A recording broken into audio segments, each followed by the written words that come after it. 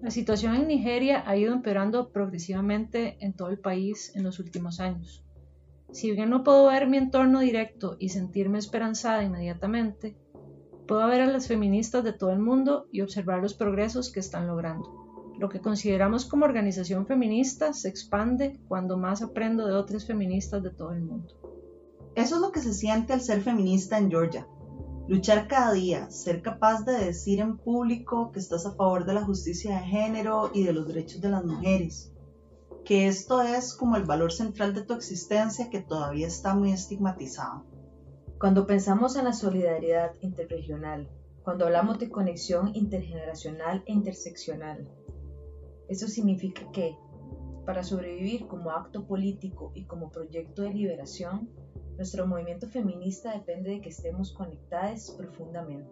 Significa que estemos genuinamente autoarraigadas en la sororidad.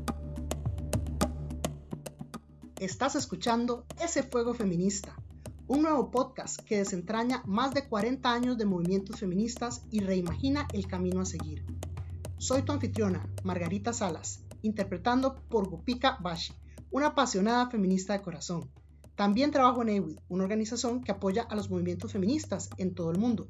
Conmigo hoy, Viviana, Jennifer y Ariela, interpretando por Sadie, Angulika y Nini. Las jóvenes feministas de todo el mundo tienen la oportunidad de conectarse, aprender, compartir y crear solidaridad entre ellas, pero también se enfrentan a desafíos que incluyen la falta de recursos financieros y de otros tipos para convertir sus ideas en realidad y las políticas para manejar las dinámicas de poder internas de los movimientos feministas. En este episodio, contaremos la historia de 3 jóvenes feministas de diferentes continentes.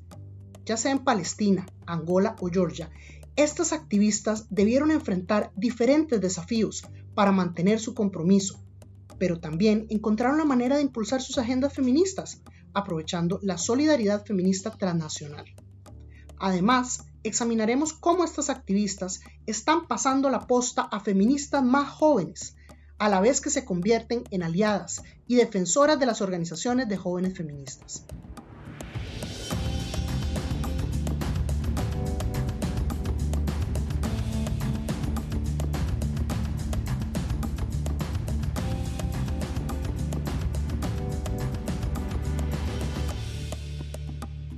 Sandy Hanna es de Ramallah, una ciudad palestina del centro de Cisjordania. Este es el único país que me dio un propósito. Y a pesar de que la situación social y política es complicada, ser palestina sigue siendo una fuente de alegría.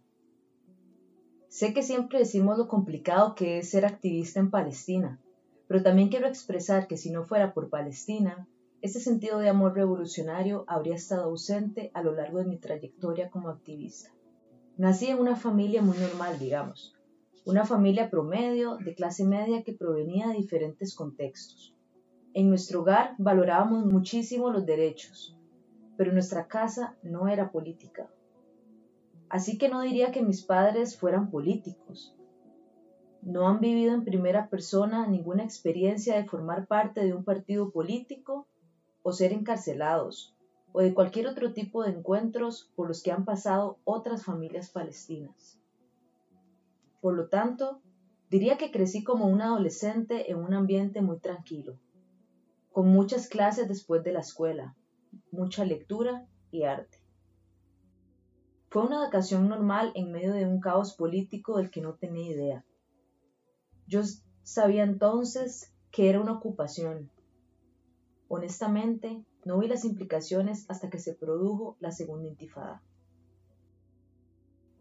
La segunda intifada fue un levantamiento palestino en contra de la ocupación israelí. Tenía 14 años cuando tuvo lugar la segunda intifada. Coincidió con el momento en que mi madre le diagnosticaron un cáncer. Ya era demasiado doloroso para mí, como niña, ver a mi madre, la columna vertebral de nuestra familia, terriblemente enferma, y sentirme realmente desesperada por no poder hacer nada. Era una niña, y ese tipo de impotencia ya era demasiado para manejar y procesar. Y al mismo tiempo sucedía la segunda intifada. Había tanques en las calles y había soldados en nuestra casa. Aparecieron completamente armados. Mis 3 hermanas y yo, soy la mayor, no sabíamos lo que estaba pasando en ese momento. ¿Por qué hay soldados en nuestra casa? ¿Por qué le niegan a mi madre el traslado a otro hospital para recibir la medicación? ¿Por qué el ruido de los bombardeos no se detiene? Creo que fue entonces cuando mi primera serie de preguntas empezó a madurar. Creo que eso marcó un hito en mi vida. Ser capaz de cuestionar las cosas, no solo experimentarlas. Porque creo que todas las personas experimentamos cosas diferentes en la vida, ya sean políticas o sociales o de cualquier otra índole. Pienso que la habilidad de cuestionar críticamente las cosas por las que pasamos es lo que nos permite dirigirnos hacia el espacio colectivo del activismo. Estas experiencias empujaron a Sandy a profundizar su activismo. A partir del momento en que experimenté la militarización en su más completo sentido, después de no tener ni idea de lo que significaba la ocupación, fue el momento en que decidí que quería ser activista. Decidí que las cosas que empecé a hacer de manera orgánica ahora eran parte de mi identidad. Tomé la decisión de querer mantener el trabajo que estoy haciendo y de unirme a otras hermanas. No quiero unirme a otras hermanas solo en Palestina o en el mundo árabe, porque tenemos en cierta medida un clima político similar. También quería conectar con otras personas en el sur global. Quería aprender con y de los jóvenes, cómo poder construir sobre las luchas anteriores. No tenemos que hacer todo desde cero. Quería entender aquello por lo que las personas mayores estaban pasando, cómo experimentaron su propia resistencia, cómo experimentaron sus propias luchas y lo que podemos hacer de manera diferente para lograr nuestra liberación más rápido. Hablaste de conectar con diferentes hermanas feministas, aprender, leer, empezar a entrar en espacios de organización. ¿En qué se diferencia la organización feminista en situaciones de crisis como la de ustedes de otros tipos de organización feminista? ¿Hay algún desafío al que te enfrentes que sientas que es diferente y único para ese tipo de organización? Como palestina que vive en Cisjordania, me siento privilegiada, porque nunca he conocido ni experimentado de primera mano la guerra en Gaza. Pero mis compañeros sí.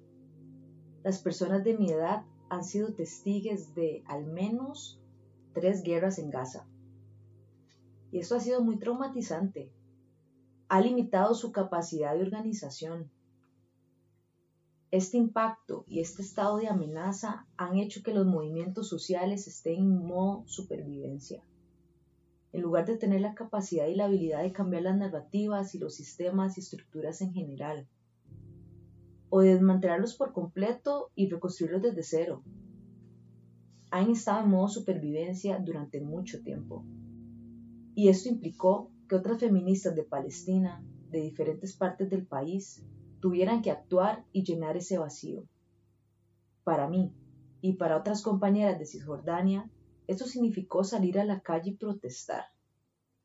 El activismo, para nosotros, también significó que teníamos que intensificar los mensajes que sostenemos en diferentes plataformas y espacios, especialmente en los espacios multilaterales, porque cuando vemos que los proyectiles y las bombas caen sobre Gaza, en lo primero que pensamos es en asegurarnos de que las personas estén a salvo.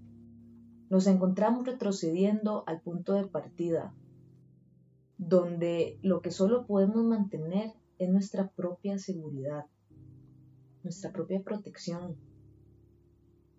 nuestra propia salud mental, porque ha sido un crimen de guerra sistemático. Ha sido la intención del aparato colonial que las personas estén constantemente defendiendo su bienestar y su capacidad emocional de autorrecuperación, y no solo en sentido individual, sino también en sentido colectivo, porque los palestinos han sido testigos de la pérdida colectiva como parte del proceso de liberación. Ha sido muy doloroso. Reconocemos que es inevitable, pero también que nos tenemos unes a otros, y que cuando nos tenemos les unes a les otros, se supone que somos capaces de procesar esta pérdida colectiva y hacer el duelo colectivo juntos, y de poder llegar a un lugar en el que experimentamos la autorrecuperación social y política. Sandy se propuso involucrar a las generaciones más jóvenes en este proceso de liberación a través de un proyecto llamado Diarios Feministas. Como era una muchacha, nunca me enseñaron acerca de la vida política y tuve que emprender un camino de autodescubrimiento. Ya sabes, para averiguar lo que estaba sucediendo. Tuve que leer, tuve que hablar con la gente, tuve que detenerme por un segundo y filtrar lo que entraba en mi mente. Como te puedes imaginar, fue un viaje desordenado. Creo que eso fue hace 20 y tantos años. ¿Y qué pasa ahora? Hoy en día, una época en la que la desinformación está allá afuera, en la que las narrativas alternativas y las contranarrativas están allá afuera, una época en la que las redes sociales y las diferentes fuentes de información no son necesariamente creíbles y fiables, ya que no proporcionan información precisa. De ahí surgen los diarios feministas. Para mí, era importante que mi hija no tuviera un futuro parecido al pasado que yo tuve. No estaba dispuesta a ser políticamente indiferente a la hora de tener una conversación con mi hija, con mi hermana, con mis primas.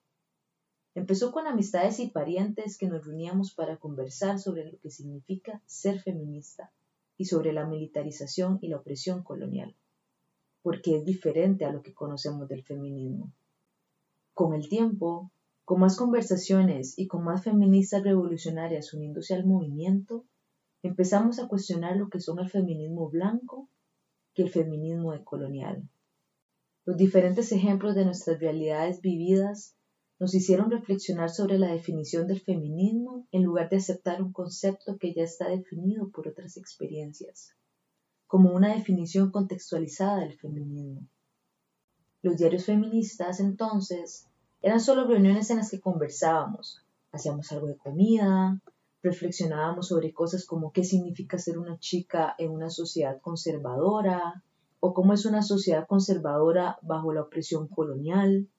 También reflexionábamos sobre las conversaciones que heredamos de nuestras madres, de nuestras abuelas. Mi madre me ha dicho una y otra vez que tengo que seguir mi carrera, tengo que seguir mis ambiciones y mis sueños, y que tengo que ser una madre trabajadora de éxito. Sí, claro, increíble. Esa es una hermosa conversación. ¿Y si no quiero ser madre? ¿Qué pasa si solo quiero ser una persona exitosa en su carrera? Creo que las conversaciones que creíamos totalmente progresistas no son en realidad muy progresistas.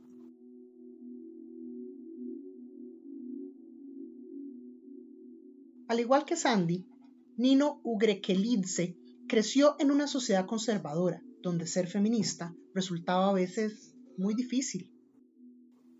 Soy originaria de Georgia. Nací en una iglesia independiente y esto es muy importante para mí porque ocurrió justo cuando mi país intentaba independizarse del Imperio Ruso. Esa es una gran lucha hasta ahora y Dios sabe cuántos años tardará en ser totalmente independiente.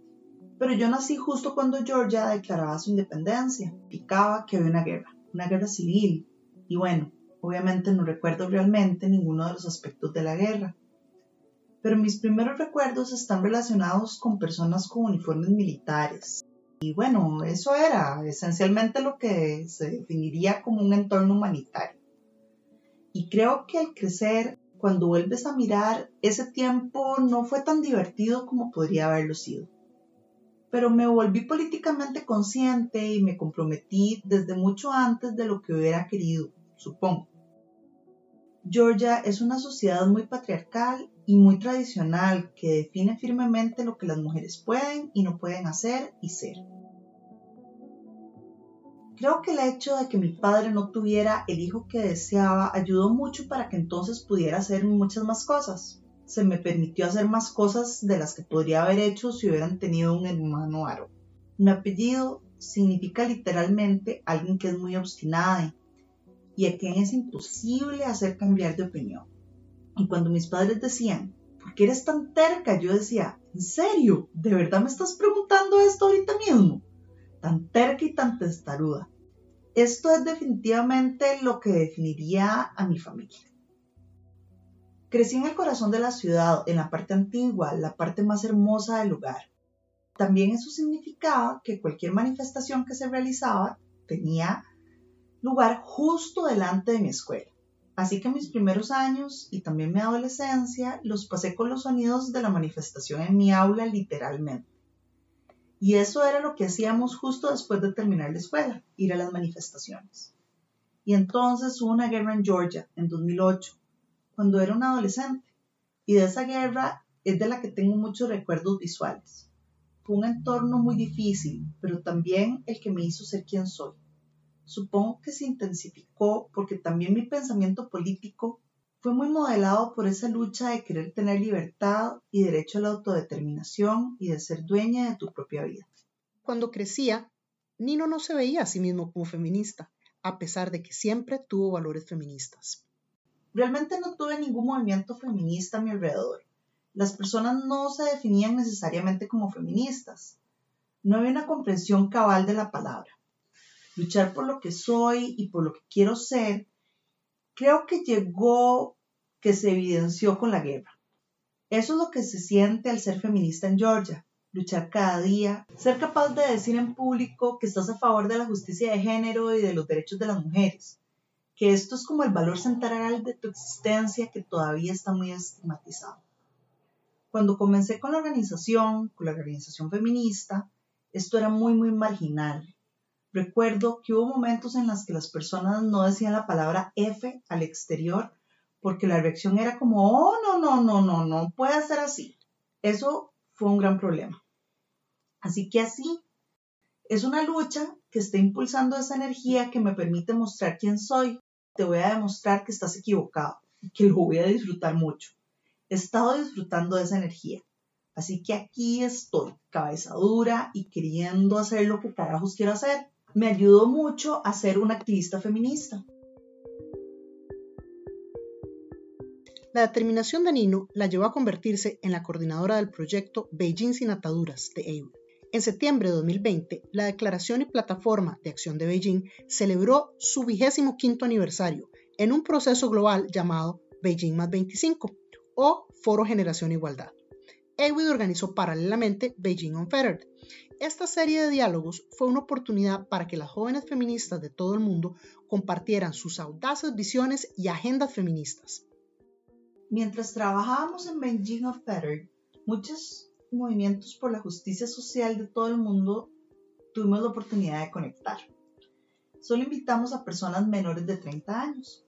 Y eso implicó que hubiera jóvenes feministas que se organizan por la justicia climática y algunos jóvenes feministas que lo hacen contra la militarización y que provienen de zonas de guerra y conflicto o que desafían al poder corporativo. La mezcla de intereses y conocimientos fue muy rica y estos se fueron construyendo basados en el trabajo que los demás venían haciendo.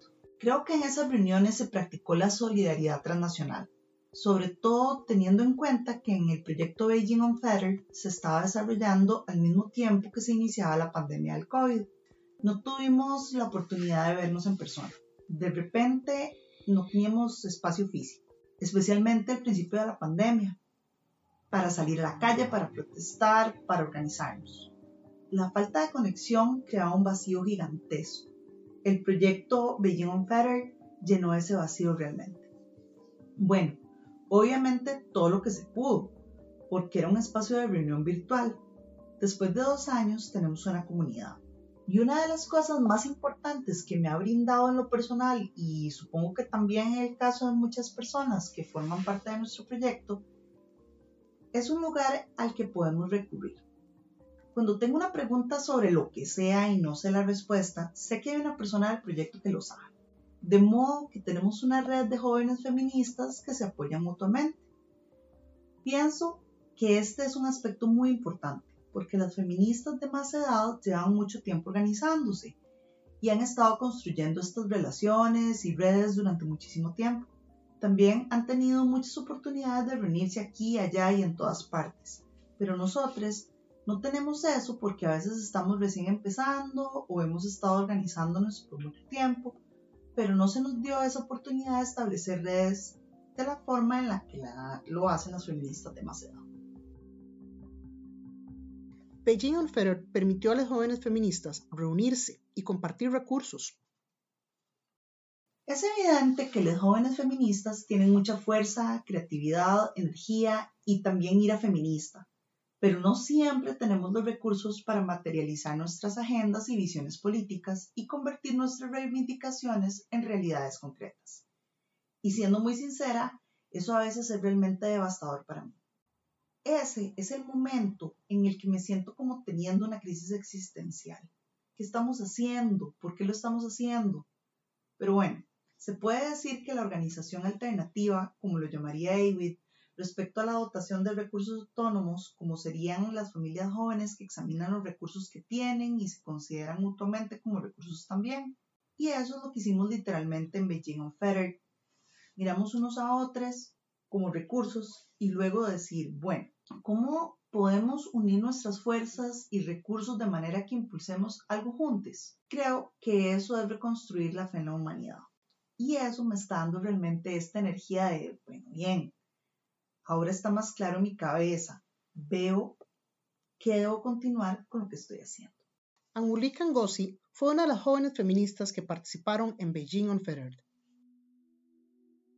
Me enamoré de ello después de participar.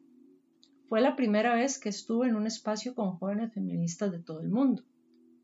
He hablado mucho con un montón de feministas africanas, pero nunca había llegado a escuchar sobre todo lo que estaba sucediendo en otras partes.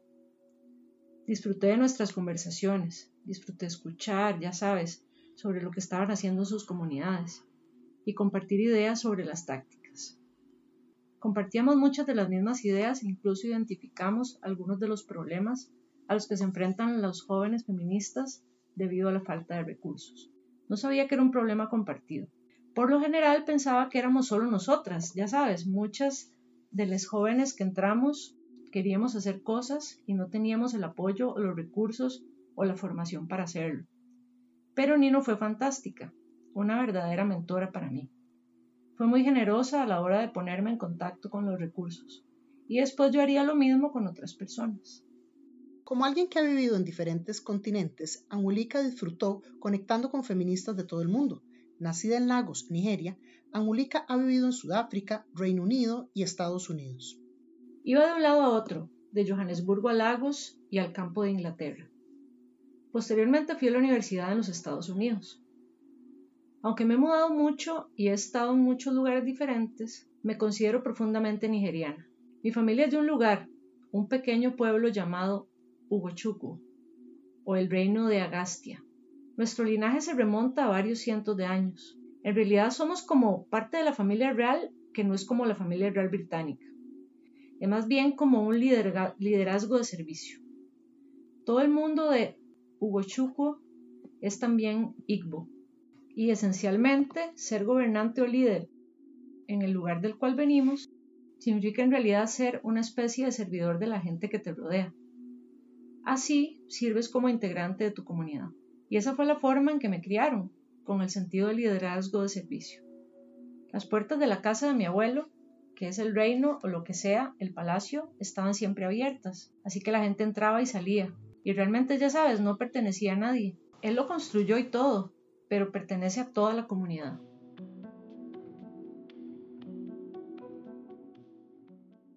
Angulika llevó este sentido de propósito durante toda su vida, pero solo se sintió conectada a la lucha feminista después de entrar en el laboratorio de movimientos sociales de la Universidad de Duke. Todas las semanas iba a este pequeño laboratorio, en una zona alejada del campus. Allí nos reuníamos con activistas de todo el mundo. Realmente era un espacio para aprender les unes de les otras. La premisa era que no había separación entre la academia y la teoría y lo que sea que sucede en el territorio. Cuando Angulika regresó a Nigeria durante las vacaciones de Navidad de ese año, comenzó a involucrarse como activista. Me había pasado algo que era emocionalmente desgarrador y estaba procesándolo. Al mismo tiempo, leía sobre todas esas increíbles historias de mujeres y quise empezar a entender a las mujeres que me rodeaban, comprender por qué éramos tan fuertes y poderosas y al mismo tiempo parecíamos estar tan sometidas por los sistemas imperantes. Una noche, cuando volví a casa, por casualidad me enteré de que un grupo de chicas de mi edad estaban denunciando agresiones sexuales. Y ya sabes, comenzó con una persona Esto fue, creo, también alrededor de la época del Me Too. Comenzó con una persona que compartía su historia, creo Snapchat o Twitter, y de inmediato fue como si se abrieran las compuertas. Empezamos a reunir las listas que circulaban de quienes eran estos abusadores. Y no eran extraños, eran chicos que nos eran muy familiares, estaban en nuestros círculos inmediatos, con los que íbamos a clases. Lo que estas mujeres compartieron resonó estrechamente con la experiencia de Angélica. Decidió unirse a una protesta contra la violencia sexual. Fuimos unas 300 personas marchando por las calles de Lagos. Y fue tan abrumadora la intensidad y el poder que sentí en ese espacio. Fue muy movilizador. Era la primera vez que veía gente de mi edad, chicas de mi edad. Pero también había chicos. Había padres que se habían unido a nosotras para defender activamente algo que veíamos mal. Se habían unido en defensa de la autonomía corporal de las mujeres o de las niñas. Y tenían ese nombre, ¿sabes? El nombre del grupo era No nos callaremos. Y me encantó ese nombre, así que marchaba sola. Mi padre me había llevado y dejado. Mientras marchaba, sentí esa sensación de, ya sabes, de unidad y fuerza. También me sentí realmente catártica. Y supe que quería hacer eso de ahí en adelante. No solo la protesta, sino la capacidad de reunir a la gente para defender algo. Tras la marcha, Angélica organizó un evento para supervivientes. Decidí que íbamos a tener una especie de debate abierto, pero también nos escribiríamos cartas para animarnos mutuamente. Mi madre tiene una organización de mujeres que no se centra específicamente en los derechos sexuales, pero una cosa que me encanta es que se dan masajes unas a otras y se reafirman mutuamente y se abrazan y todo eso. Después de compartir nuestras historias, dedicamos mucho tiempo a hacer un trabajo de reparación, sosteniéndonos, abrazándonos físicamente las unas a las otras, pero también resguardando literalmente el espacio, por si alguna quería llorar o algo por el estilo. Eso también fue muy hermoso, y en algunos aspectos fue, sin querer compararlos, tan importante como el gran movimiento de 300 personas por la calle de Lagos. En este caso, había unas 10 personas en la sala, sin fotos, sin videos, solo nosotras en el jardín trasero de mi casa. Y sin embargo, fue algo increíblemente importante para la sanación. Como un ejemplo de curación. Después de esto, decidí que quería seguir haciendo este tipo de trabajo y documentarlo activamente. Por ello, Angélica creó A través de la mirada de mujeres africanas, una plataforma dedicada a compartir la riqueza de conocimientos de las mujeres de África. Quería documentar la organización de las jóvenes feministas en todo el continente, las historias, las narrativas que existen sobre las mujeres africanas. En cierto sentido nos cosifican. Los temas carecen de complejidad porque no nacen de nosotras mismas, en lo que respecta a describir las dimensiones de nuestra relación con la sociedad y nuestra relación con nosotras mismas. No tenía dinero ni nada, solo decidí que iba a hacerlo. Tenía un micrófono que se conectaba a mi teléfono y empecé a entrevistar a las personas, preguntándoles si querían hablar conmigo, como algunas de las otras chicas que ya se habían empezado a organizar recientemente en Lagos. Y luego puse algo de eso en Twitter. Y para mi sorpresa, algunas personas me contactaron y me dijeron que querían unirse al equipo y que les apasionaba eso.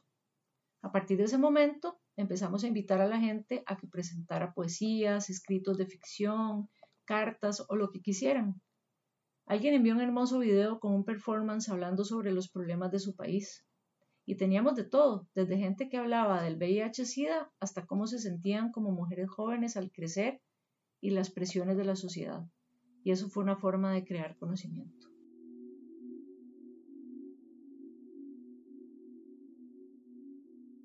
Como otras muchas jóvenes, Angélica utilizó las redes sociales para conectar con otras feministas y unirse a su lucha. Observar cómo las feministas como Angélica utilizan los espacios en línea hace que Nino reflexione sobre su rol en el movimiento. Tengo 29 años y siento que tendré que sentarme en el banco dentro de un par de meses. Creo que eso es muy importante.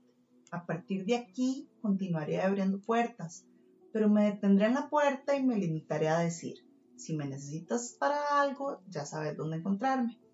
Voy a ser de ayuda siempre. Pero estoy pensando en no definirme más como una feminista joven, porque viendo lo que hacen las jóvenes de 13 años o cualquiera que se defina como feminista más joven que yo, me muestra que las estrategias han cambiado mucho, los enfoques han cambiado mucho.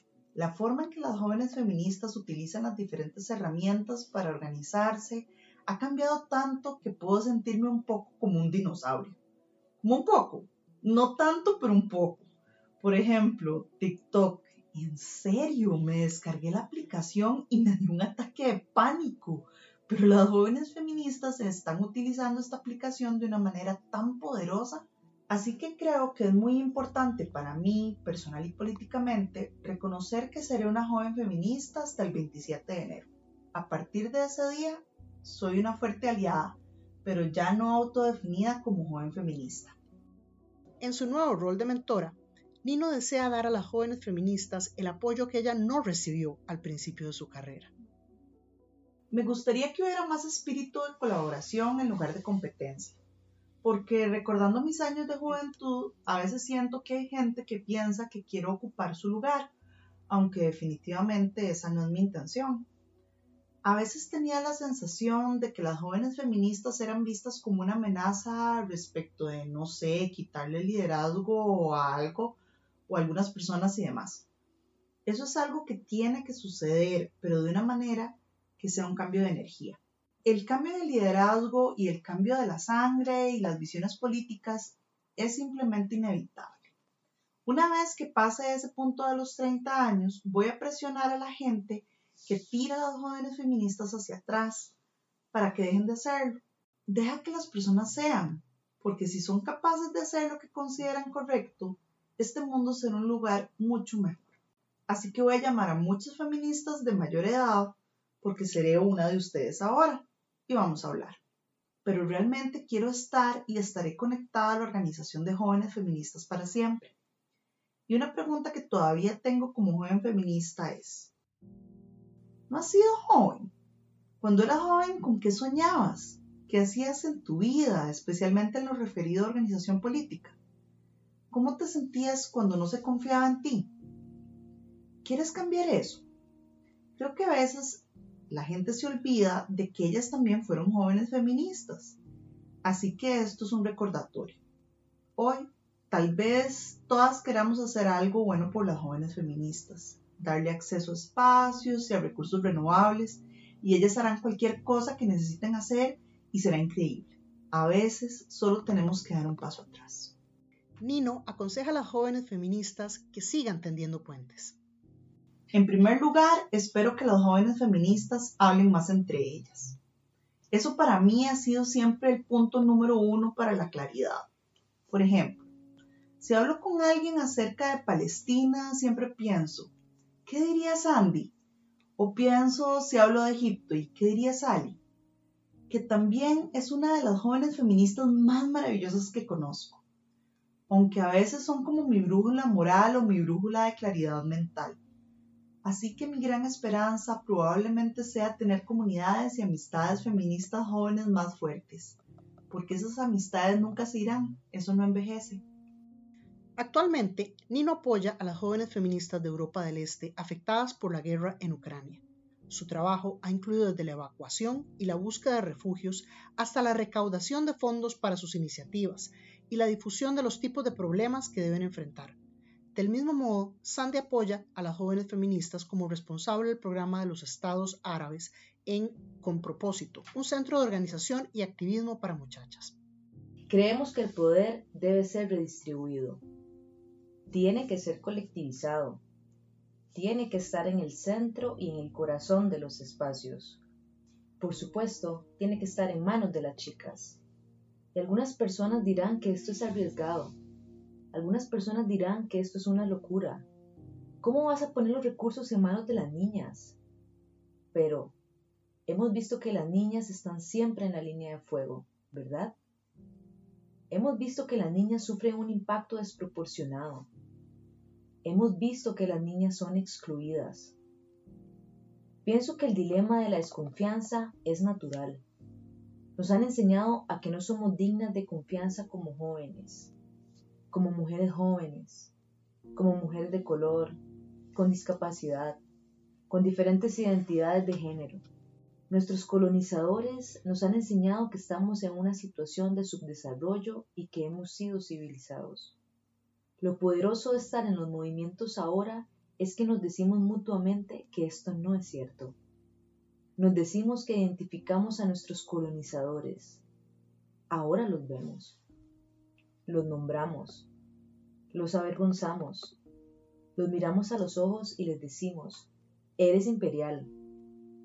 El aparato capitalista supremacista blanco no nos va a engañar más.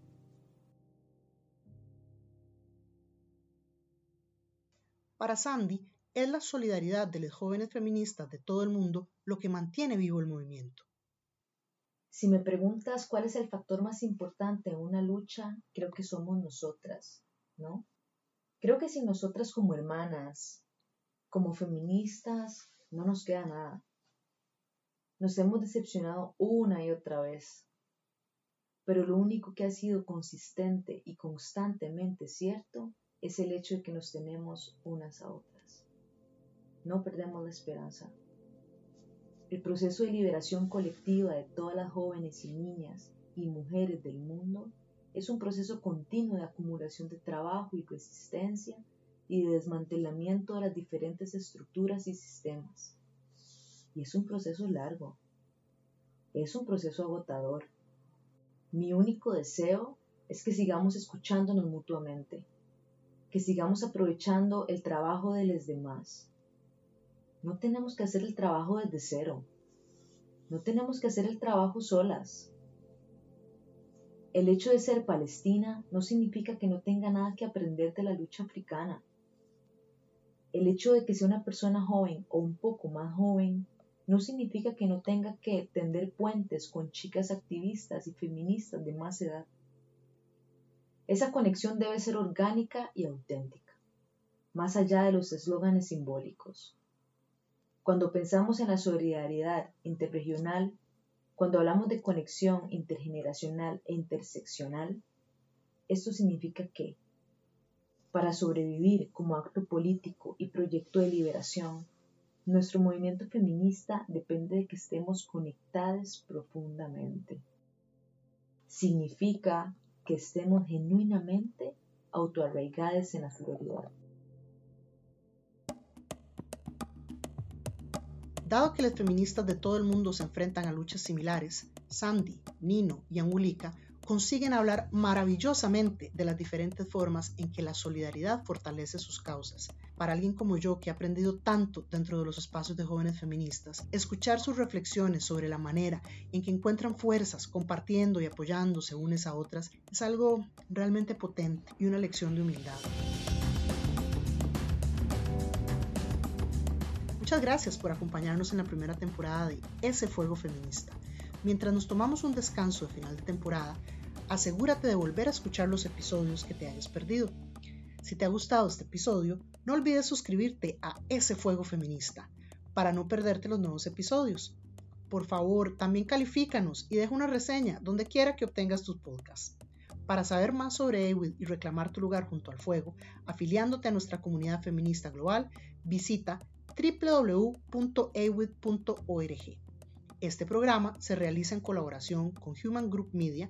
Nuestra productora ejecutiva es Camille Laurent, la productora asociada es Fernando Riegas y la mezcla de edición y la música son de Maverick Aquino.